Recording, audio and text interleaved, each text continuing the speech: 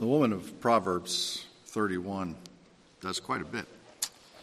She sows, her mouth and mind are full of wisdom. She teaches her children. She looks well to her household. Because of all these things that are lived out of faith, her children rise up and call her blessed, and her husband as well. And it's not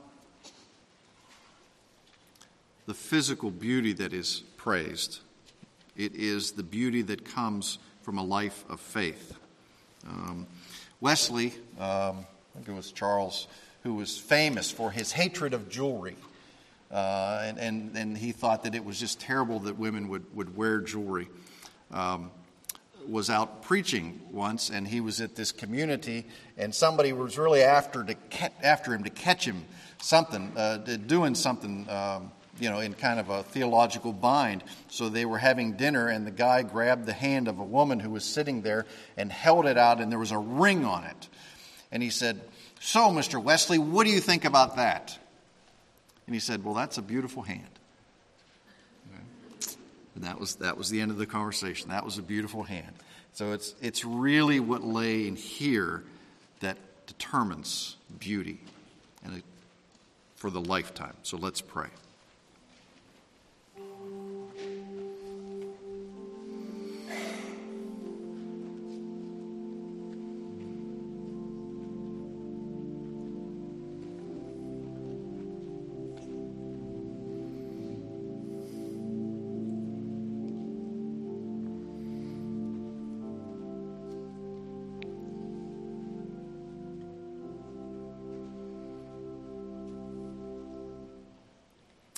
Heavenly Father, you provide for us a beauty that comes from you.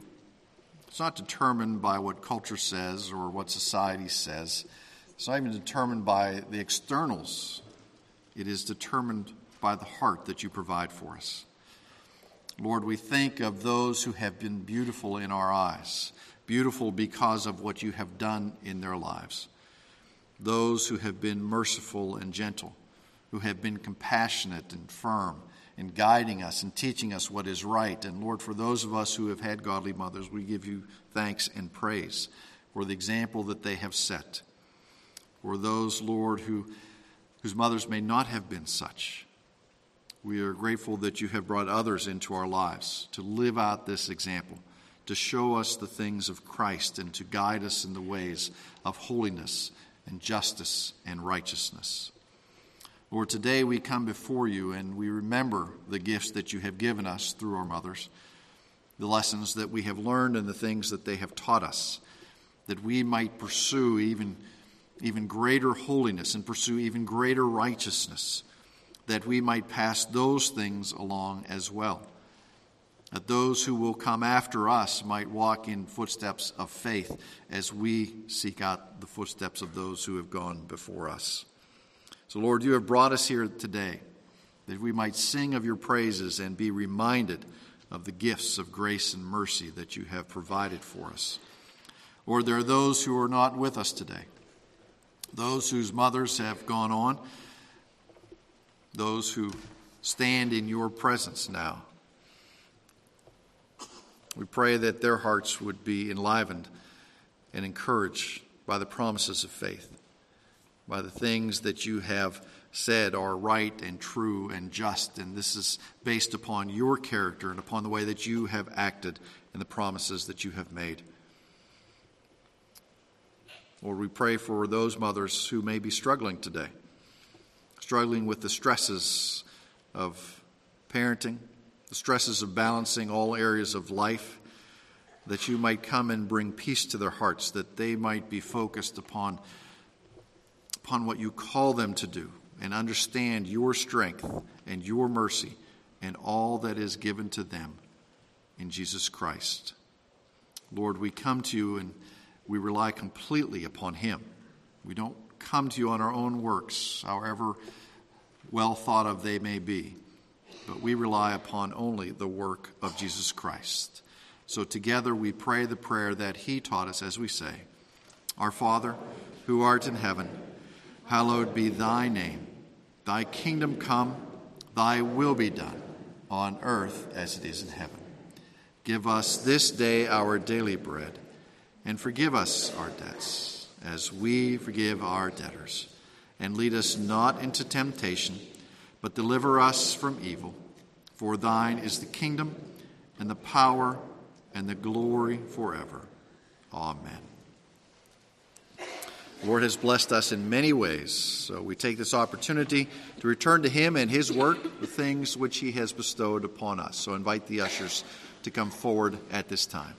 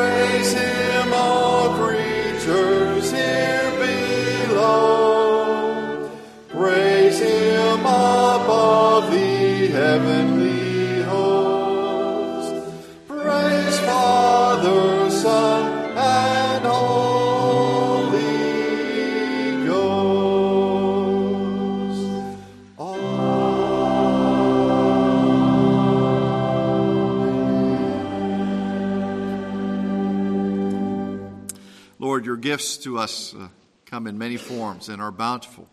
You rain your grace upon us and you provide us, Lord, with talents and abilities.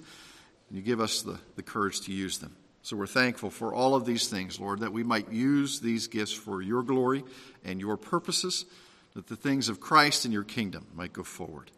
So we seek your hand of blessing upon us, Lord, that we would use all that you have given us for the things of Christ. And it's in his name that we pray. Amen. Please be seated.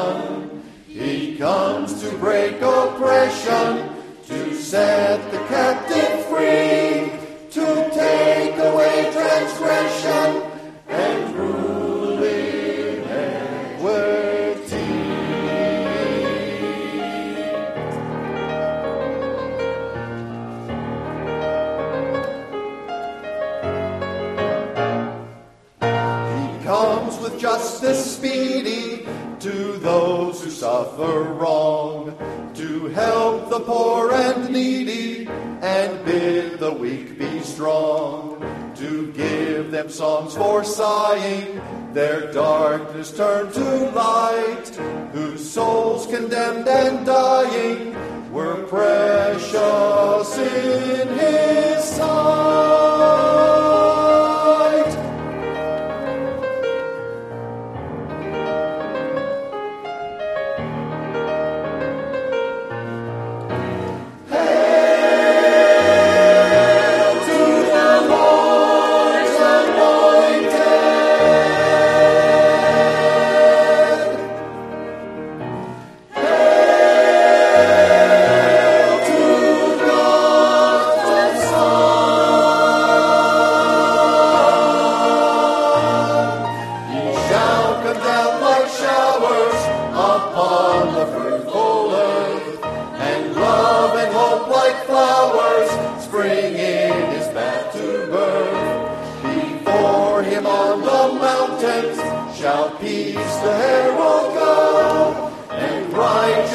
In fountains from hill to valley flow.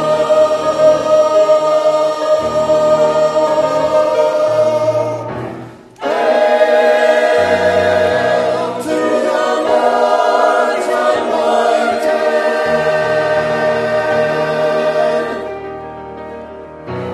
Hail to God's Son.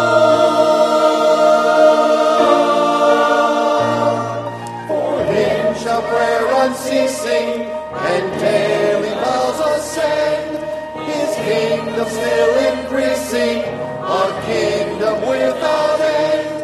The tide of time shall never his covenant remove, his name shall stand forever, that name to us is love.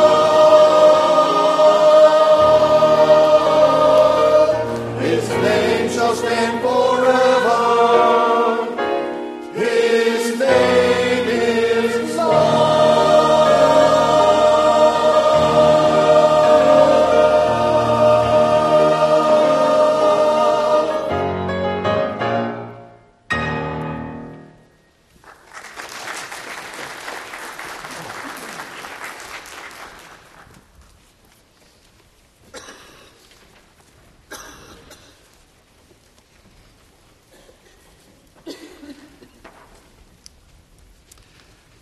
Let's turn this morning to Exodus chapter 2. It's good? This one. All right. Exodus chapter 2. You'll notice that's not Acts. I know we've been in Acts, but it's not uncommon for us, especially on a day like today, to go and pursue another passage. And that's what we will do this morning.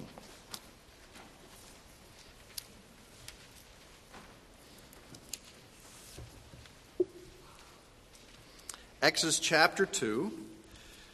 And, I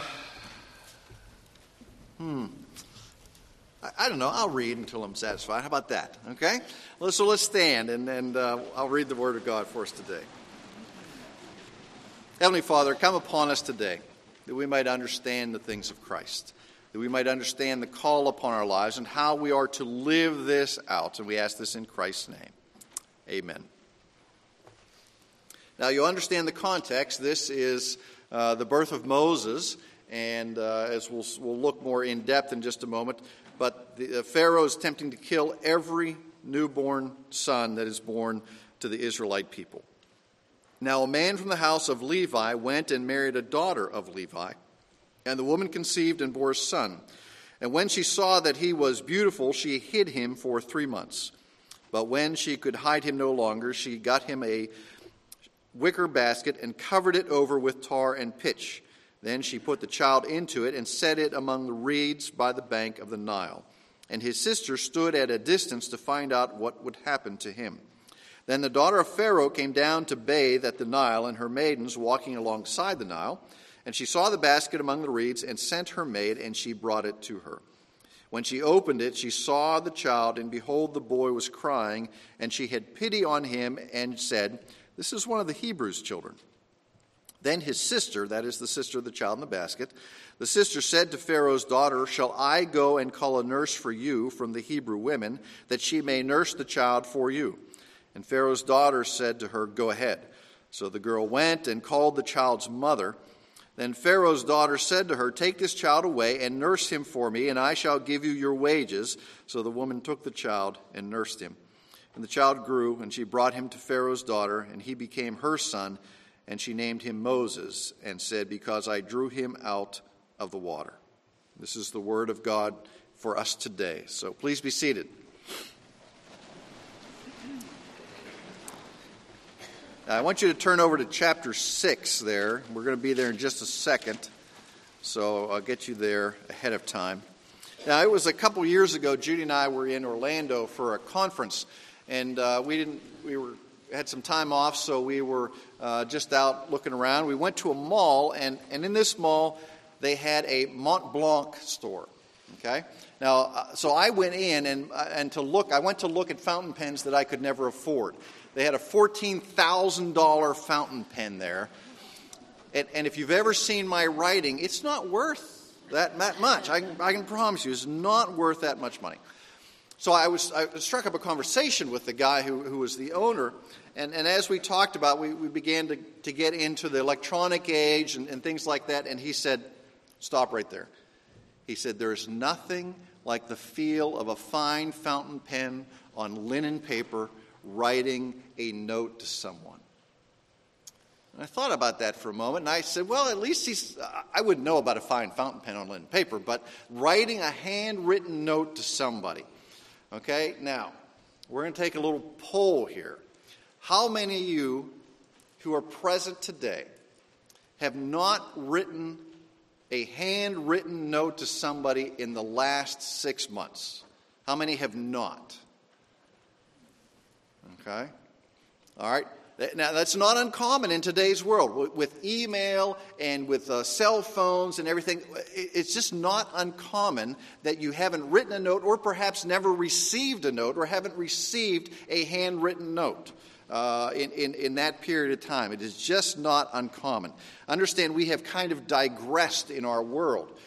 We've gone from handwritten notes to you can pick up the phone and reach out and touch somebody with a phone, and then we went to email, and then we went to Twitter, and then we went to Instagrams, which are Twitter by picture, and then we went to something, I had to ask Dan about this, called Snapchat. Snapchat how many of you know what Snapchat is? Okay, this is my understanding of it. You can send a picture, and the picture will delete itself in like 5 or 10 seconds after you open it. Is that pretty much the way it is? Okay. This is like Mr. Phelps. This tape will self-destruct, okay, in 10 seconds. I guess they've come up with this so that you can send stupid pictures of yourself, and then they'll delete themselves doing stupid things. I say not stupid pictures, but doing stupid things, so that when you interview for your next job, the boss won't get on your Facebook page and look at it. Okay, something like that. Okay.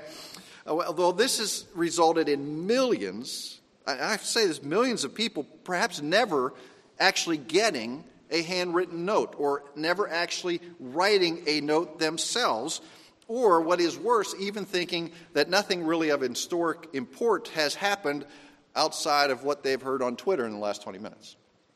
Well, if I didn't hear about it, it must not be important because we're instantaneous in today's world.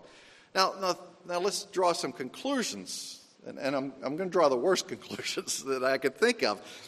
There's one of the Kardashians, and I don't know who they are, but one of them, because you see the picture of this person, and she's going to have a baby to somebody she wasn't married to, and there are all these women who are waiting for her to disclose what it's going to be like to be a celebrity mom. I don't think that she has any real talent or to make her a celebrity. She just is, created by our society. And how she handles this, and they're waiting to hear it as she tweets it out 140 characters at a time. Now, mothers, can you bestow your motherly wisdom 140 characters at a time? As long as it says, "because I said so." That's a good tweet, okay? I don't know. Now, let me state, Randy Jenkins can only get you so far in being a good mother or a godly woman, for obvious reasons, okay?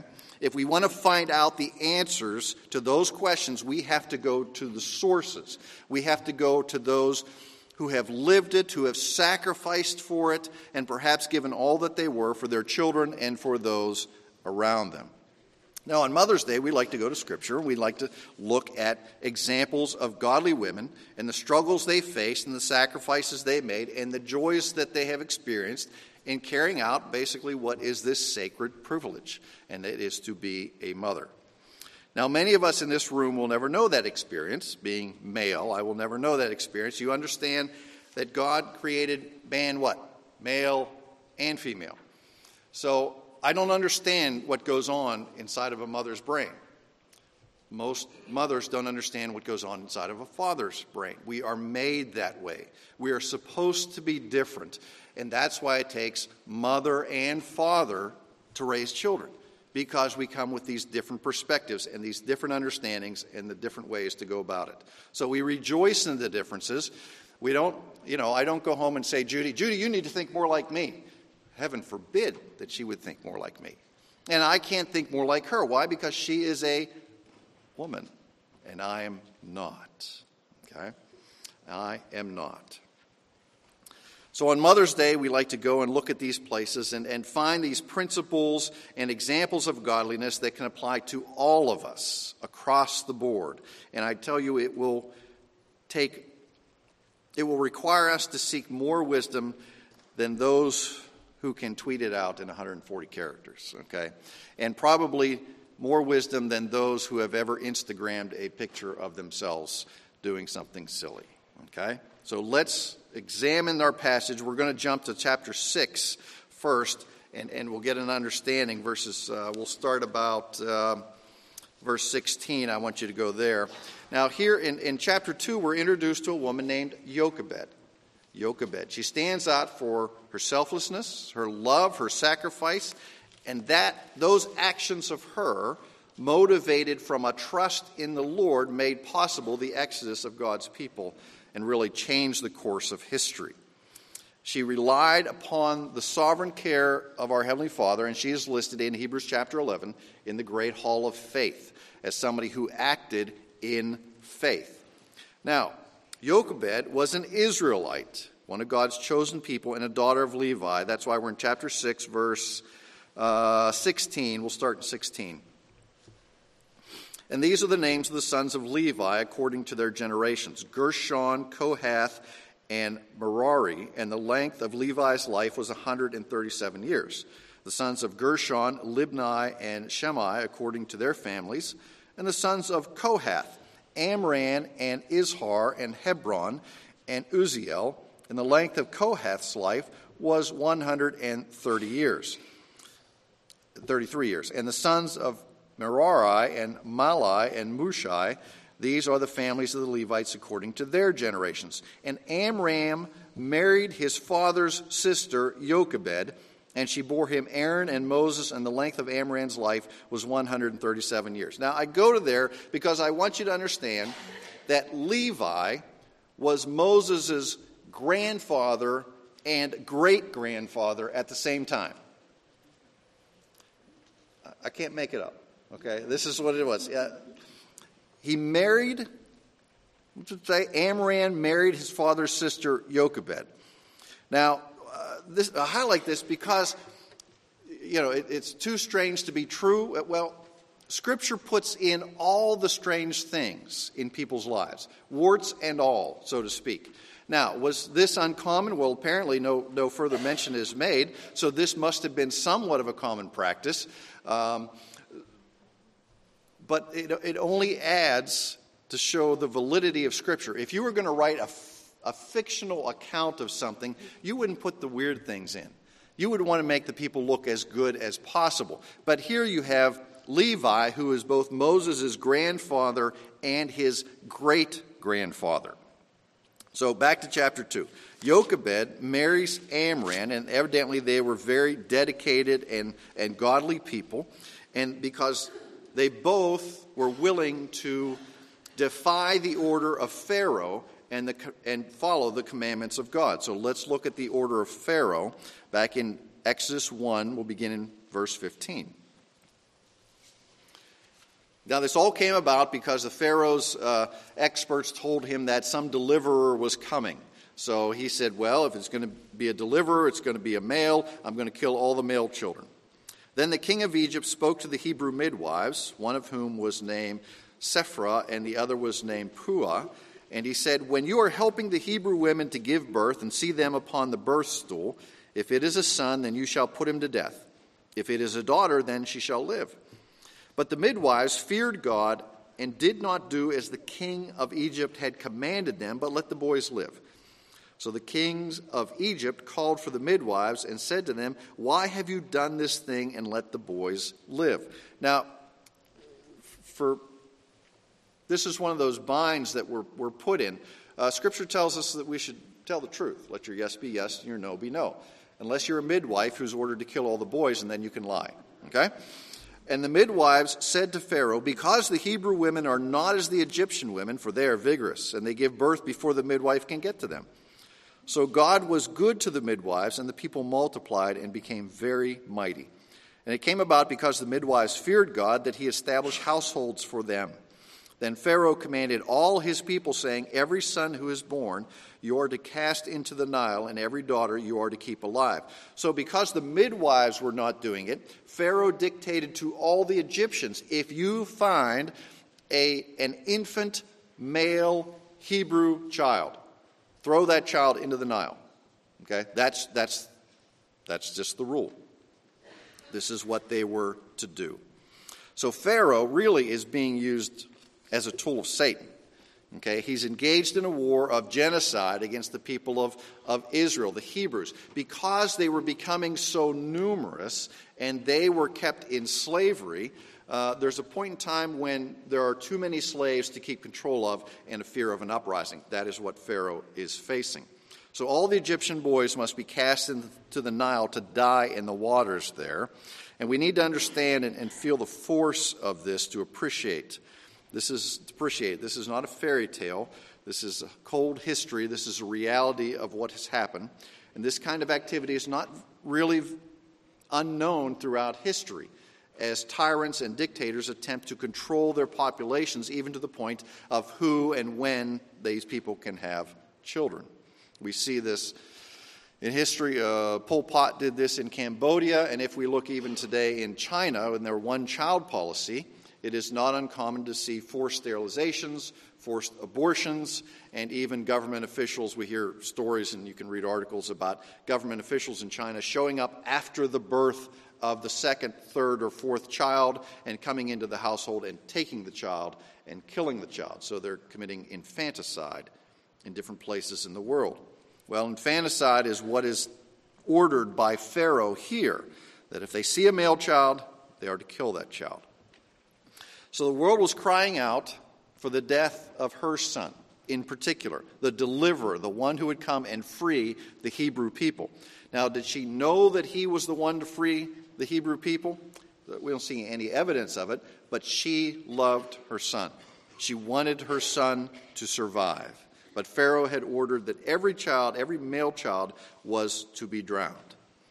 Now, put yourself in a position to look at this. If your people were facing extermination by the execution of every male infant child, how would you go about saving them? Well, naturally, if you're God, you send a male infant child into that society to save your people. But of course, the decree has gone out by man that every male infant child is to be killed. That's what God does. That's what he does. He comes in with the things that we think are impossible and things that we view there's no way that this can be achieved, and yet he does them. This is the hand of God's providence in the world. Let's look at verses 2 and 3. And the woman conceived and bore a son, and when she saw that he was beautiful, or your translation may say good, this means beautiful, he was complete. There's nothing intrinsically good about Moses, more so than anybody else, but it is he was complete. There was no defect. So we continue, but when she couldn't hide him no longer, a couple months, you know how babies are. They really don't take orders that well at this age. Shh. They don't care about that. So he's probably crying and making too much noise, and it's difficult to hide him. So the mother Jochebed technically complies with the law of Pharaoh to cast her child into the Nile. Except she does what? Puts him in a little basket. Puts him in a little basket. Now, it's interesting. There's only two places in Scripture where this word is used. It is here in Exodus, and it is back in Genesis chapter 7 when it talks about the ark. It's Tebah. And so the ark, which is built to house Noah and his family and all the animals, is the same word that is used to house Moses as he is cast into the Nile. So once again, God is going to save his people through the use of an ark. In fact, we're told that this basket or this ark is covered with pitch and bitumen, just like Noah did. Now, why did Jochebed do this? Well, the text doesn't tell us exactly. So, in the very least, we have a mother who is desperate to save the life of her child. At the very most, we have the Lord placing upon her heart these senses or these instructions. It doesn't say the Lord told her to do this, but it may be that the Lord is acting through her in this fashion to protect her son. So she deposits the ark in a place where there's human traffic, and if we can even look at it, perhaps royal traffic. Royal traffic. It took faith to place her child in this basket and trust him into the hand of the Lord. How many of you would take your child and go down the Tennessee River, put him in a basket, and turn him loose and say, Lord, it's all up to you? Now, they can't do that to the 13-year-old. We're talking about the infant. We're talking about the infant and trust the infant into the hand of the Lord. So off it goes. Now, the Nile was the same instrument that was being used to destroy all the other male children at that time. So it takes faith for her to hand off her child and trust him into the hand of the Lord. Now, the sister, let's look, verse 4. And his sister stood at a distance to find out what would happen to him. Now, we think, she's got this great faith, but yet she puts his sister there to watch out for him. Remember, Matthew Henry said, the duty is ours, events are the Lord's. Duty is ours, but events are the Lord's. So we are to pray like only the Lord can do it, and act as if it relies upon us, and to seek him in all those things. So Pharaoh's daughter finds him. Look at verse 5. The daughter of Pharaoh came down to bathe at the Nile, and her maidens walking alongside the Nile, and she saw the basket among the reeds. This is not the only daughter of Pharaoh. This Pharaoh in particular had about 100 children, and 60 of them were daughters. So once these daughters were born, Pharaoh may never have seen this daughter for years at a time, considering he had 60 other daughters. Okay? So she comes down to the Nile to bathe and sees the basket in the reeds. This is the same word that's used for the Red Sea as described in chapter 13 of Exodus. So they get it and they open up this little miniature ark, and here's this baby boy. She immediately recognizes it as a Hebrew. Why? Maybe it was the cloth or that the baby was wrapped in or something like that. But she is moved with compassion to save the life of this child. Now understand, here's basically the second mother in Moses' life. The first mother is moved by faith to save his life and entrust him into the Lord's hand. The second mother is moved by compassion. Now, if Pharaoh had caught her saving the life of this male Hebrew child, he would have ordered her death. So she puts her life at risk to save Moses and this infant child. Well, look at what happens in verse 7. There's Moses' sister, and she's kind of hiding behind the reeds, and she sees that Moses is pulled out by the daughter of Pharaoh. So his sister comes, and the way that she asks the question is very important. Shall I go and call a nurse for you from the Hebrew women that she may nurse the child for you? The question, and especially it's laid out for us in the Hebrew, is all about Pharaoh's daughter. There is hardly any emphasis upon the baby. It's all about what can I do for you to make your life easier? What can I do to serve you? Now imagine, here you have Pharaoh's daughter who is taking advice and counsel from a 8-year-old Hebrew girl who comes out of the river, who just happens to come out of the river at the same time that Pharaoh's daughter pulls out Moses from the river. Okay? I don't know. Just coincidence, wasn't it? Just coincidence. Look at verse 8. And Pharaoh's daughter says, go ahead. So the girl went and called the child's mother. Imagine that. Here you have, in God's providence, an 8-year-old girl talking to Pharaoh's daughter who has just saved Moses from the river, which Pharaoh has ordered all infant children, all infant males shall be cast into. So you've got the first mother trusting Moses into the Lord's hand, the second mother drawing Moses out of the river and adopting him as her own, and then you have the 8-year-old girl counseling Pharaoh's daughter, and then she says, should I go get a wet nurse? And of course, because of the death of all these infant boys, there are probably plenty of women who would do that. It just so happens in God's providence that Moses is nursed by his mother, and who is also paid by the Pharaoh's treasury. Look at verse 9. And Pharaoh's daughter said to her, take the child away, nurse him for me, I shall give you your wages. So God is going to save his people by inserting into history the deliverer as in the form of an infant child going to be saved by being cast into the Nile, who is then going to be pulled out and be raised as one of Pharaoh's grandchildren. But first he's going to be nursed and raised by his own mother, who is going to be paid from Pharaoh's treasury to do this. I mean, who could come up with this except God, okay? This is the way that the Lord works. So it took great faith for Jochebed to raise her son, knowing that at a certain age she was going to hand him over to Pharaoh's daughter and give him away. Let's go to Acts chapter 7. Now there's a purpose in all this, obviously.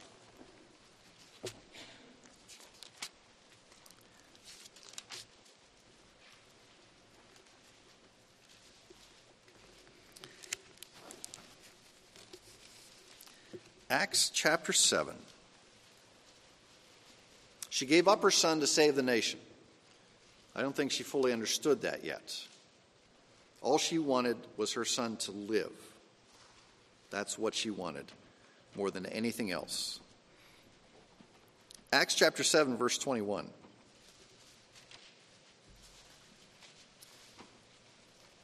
Or we'll go back to verse 20. And it was at this time that Moses was born, and he was lovely in the sight of God. He was nurtured 3 months in his father's home. And after he had been exposed, Pharaoh's daughter took him away and nurtured him as her own son.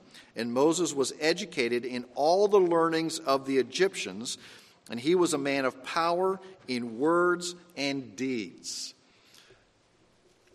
Well, remember all that we've gone through to show how the Lord used all those things, that the world was specifically going to kill the infants and into the Nile and all those things. And now he's raised in Pharaoh's household so that he may learn the inner workings of the Egyptian mind and the Egyptian way of life. Why? Because he will be the instrument of God to free his people and destroy the Egyptians.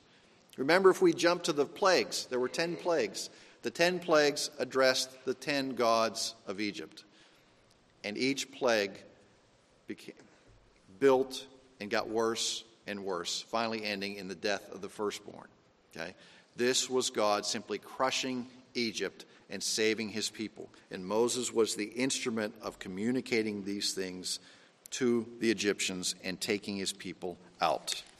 Okay, flip back to chapter 2 of Exodus. Now the child grew. She brought him to Pharaoh's daughter. He became her son.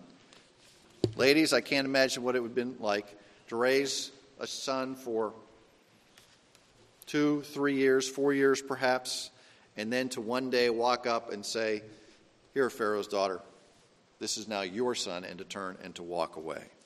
But this is what it was. And the child grew, and she brought him to Pharaoh's daughter, and she became her son. And she named him Moses, because I drew him out of the water. It's an interesting thing here. In the Egyptian, the name Moses means son of. Okay, usually our names have something that would show the end of it, like son of James, or son of Roman, or son of something like that. So to show, in technical terms, the genitive of it. It's a genitive, son of somebody. There's no somebody listed here. Moses simply means son of. Son of what? Just son of. And then the Hebrew, it means to draw out. So the princess is saying he's a son of somebody, and I've taken him out of the Nile. That's why I've named him Moses. So you have, over the course of this little narrative, 5 women who save the Hebrews. You have the 2 midwives who lie, and the Lord blesses them because they're protecting the lives of these innocents. You have the mother of Moses. You have the sister of Moses. These 4 acted in faith. The 2 midwives, Jochebed, and the sister of Moses, all acted in faith. The daughter of Pharaoh was simply one of the instruments that God used. There's no evidence that she had faith or acted in that belief. She just was moved with compassion to do so. See, it's not our job, especially today, mothers, but for all of us, it's not our job to be conformed to the rules of the world when those rules run counter to the things of God. It's not our job to say, well, yeah, Pharaoh says you got to cast your children into the Nile, so I better kill my child. That's not what we are to do. God says we are called to trust him and not be conformed to the things of the world, but be transformed. Transformed by what? The renewing of our mind in his word, so that we might know what is right and what is true and what is just, so that we might act in faith. Now, ladies, I only understand the pressures that men face today. I don't grasp the extent of the pressures that are faced by women today. But God says this is how we are to live, and we are to remain faithful to what it says. And if the world says we need to go in a different direction than what God's word says, we need not go in that direction. We need not pursue those things. We need not pursue what the world says is right or beautiful or just. We need to pursue the things that God says. And what will happen in the end? What happens because of those things? Well, Scripture's pretty clear. It's your children rise up and call you blessed. You know the things of the Lord. He provides for you. So let's pray. Lord, we see in this example women of faith who act in ways that seem contrary to the wisdom of the world. They seem actually foolish. But yet you have used those things.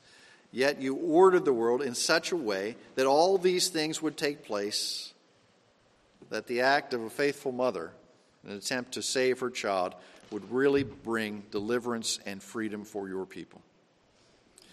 Lord, when we look at this, this is a big issue and a big picture. Help us to understand in our individual lives what this means. How are we to live? How are we to walk in faithfulness? How are we to act because of these truths? What is it in our lives that we need not pursue any longer if we've been pursuing the things of the world? What are the things that we need to seek after? How can we live in faithfulness as mothers and as believers today?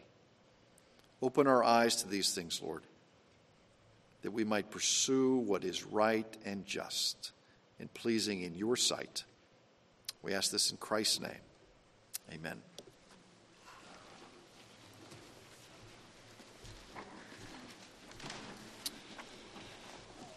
Our hymn is 540, Happy the Home When God is There. Let's all stand and sing 540.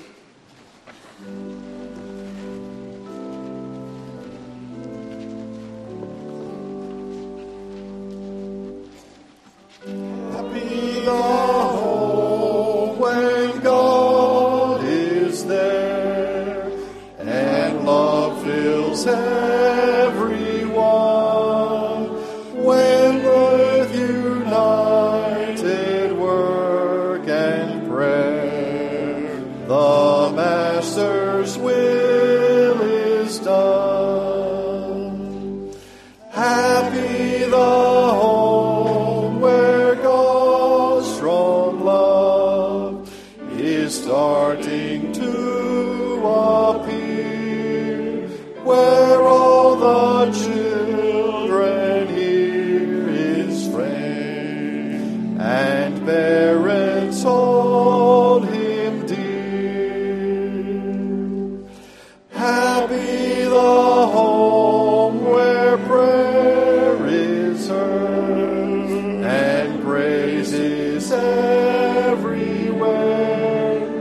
where parents love the sacred word and its true wisdom share. Lord, let us in our homes agree this blessed peace to gain. Unite our hearts in love to Thee, and love to all will reign.